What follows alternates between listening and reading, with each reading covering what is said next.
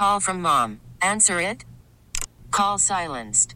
Instacart knows nothing gets between you and the game. That's why they make ordering from your couch easy. Stock up today and get all your groceries for the week delivered in as fast as 30 minutes without missing a minute of the game. You have 47 new voicemails.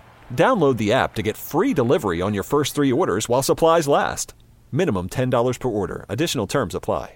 It's time to talk to Phil Matier. Yeah, our insider joins us live on the KCBS Ring Central Newsline. As we've been reporting, Lieutenant Governor Eleni Koulanakis has become the first candidate to enter the race for governor in 2026. That's 3 years away. If she's elected, she would be the first female governor of California. And Phil, these early announcements for the office of governor in California are becoming more common. So what's the political calculation here? It's simple. Jump in the pool, hope you make a big splash, and keep everybody else out. That's what the formula is. It's practiced by a number of California politicians, coincidentally, who all have the same campaign managers and staff. Jerry Brown did it when he ran for attorney general and then governor. Gavin Newsom did it when he ran for lieutenant governor and then governor. Kamala Harris did it when she ran for attorney general and then U.S. Senate. And they're all managed by A. Smith and Sean Clegg and a group called Bear Strategies in San Francisco. And it's been, their formula. Get in big, raise a lot of money, keep everybody else out, but always leave an opening for competition to run for another office. So is her name big enough that she's going to make a big splash? I mean, she comes from a family of prominent Democratic fundraisers, but I'm not sure how much name recognition she has around the state. Well, she's been running ever since she got elected, or when she ran for lieutenant governor back in 18. I'm going to tell you this: in her first campaign for lieutenant governor, her father put $5 million into an independent expenditure committee for her, and basically what they did was I don't know if you remember, they put billboards and ads up and down the state that just said Eleni, Eleni, Eleni. Eleni for lieutenant governor, to boost the name recognition. But your name only has to be bigger or as big as your competition. And right now she doesn't have much.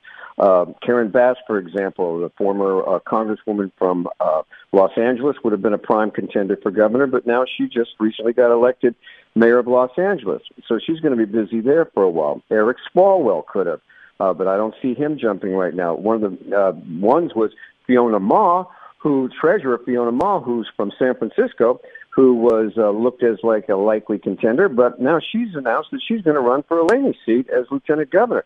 So you keep the chess pieces moving, same players, just move them around. And Eleni was, sort of predestined by many to be the first female governor and the one to succeed Gavin Newsom. The state of the Democratic Party right now, that looks like a likely bet. You referenced the billboard ad campaign that just said Elena. I call the television spot where she was teaching people how to say her last name, Koulanakis. And I thought that was a very effective way of getting her name out. And it sounds like it worked. I mean, she's the lieutenant governor. No, it is effective, and it helps if you come from a wealthy family. She's worked hard with her family.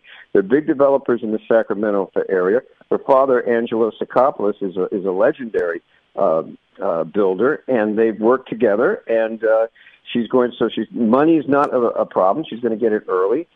She's going to get her name out there, and Gavin's going to give her a lot of wide berth to run because it's part of the team. This group has been working in concert. Mayor Libby Schaaf of Oakland was part of it.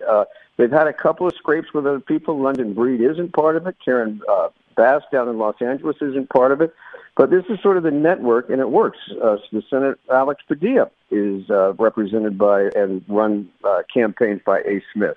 So they have a knack of picking people, getting them in there, getting the attention, and most of all, getting them elected. Well, thanks to KCBS Insider Phil Matier. He'll be back on live again at 7:50 tomorrow morning with Margie and Eric.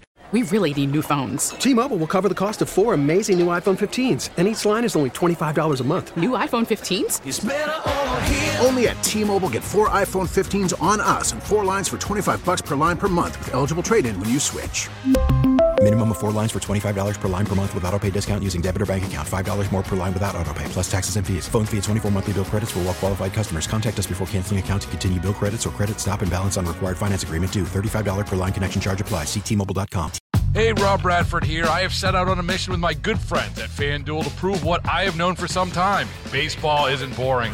Now I have a daily podcast to prove it with some of the most notable people in the baseball world, screaming baseball isn't boring from the mountaintops, or at least agreeing to come on our show. Players, managers, GMs, and yes, even the commissioner of baseball, Rob Manfred. It has been a constant wave of baseball's most powerful voices. So join the revolution. Subscribe and soak in Baseball Isn't Boring. Listen on your Odyssey app or wherever you get your podcasts. You'll be glad you did.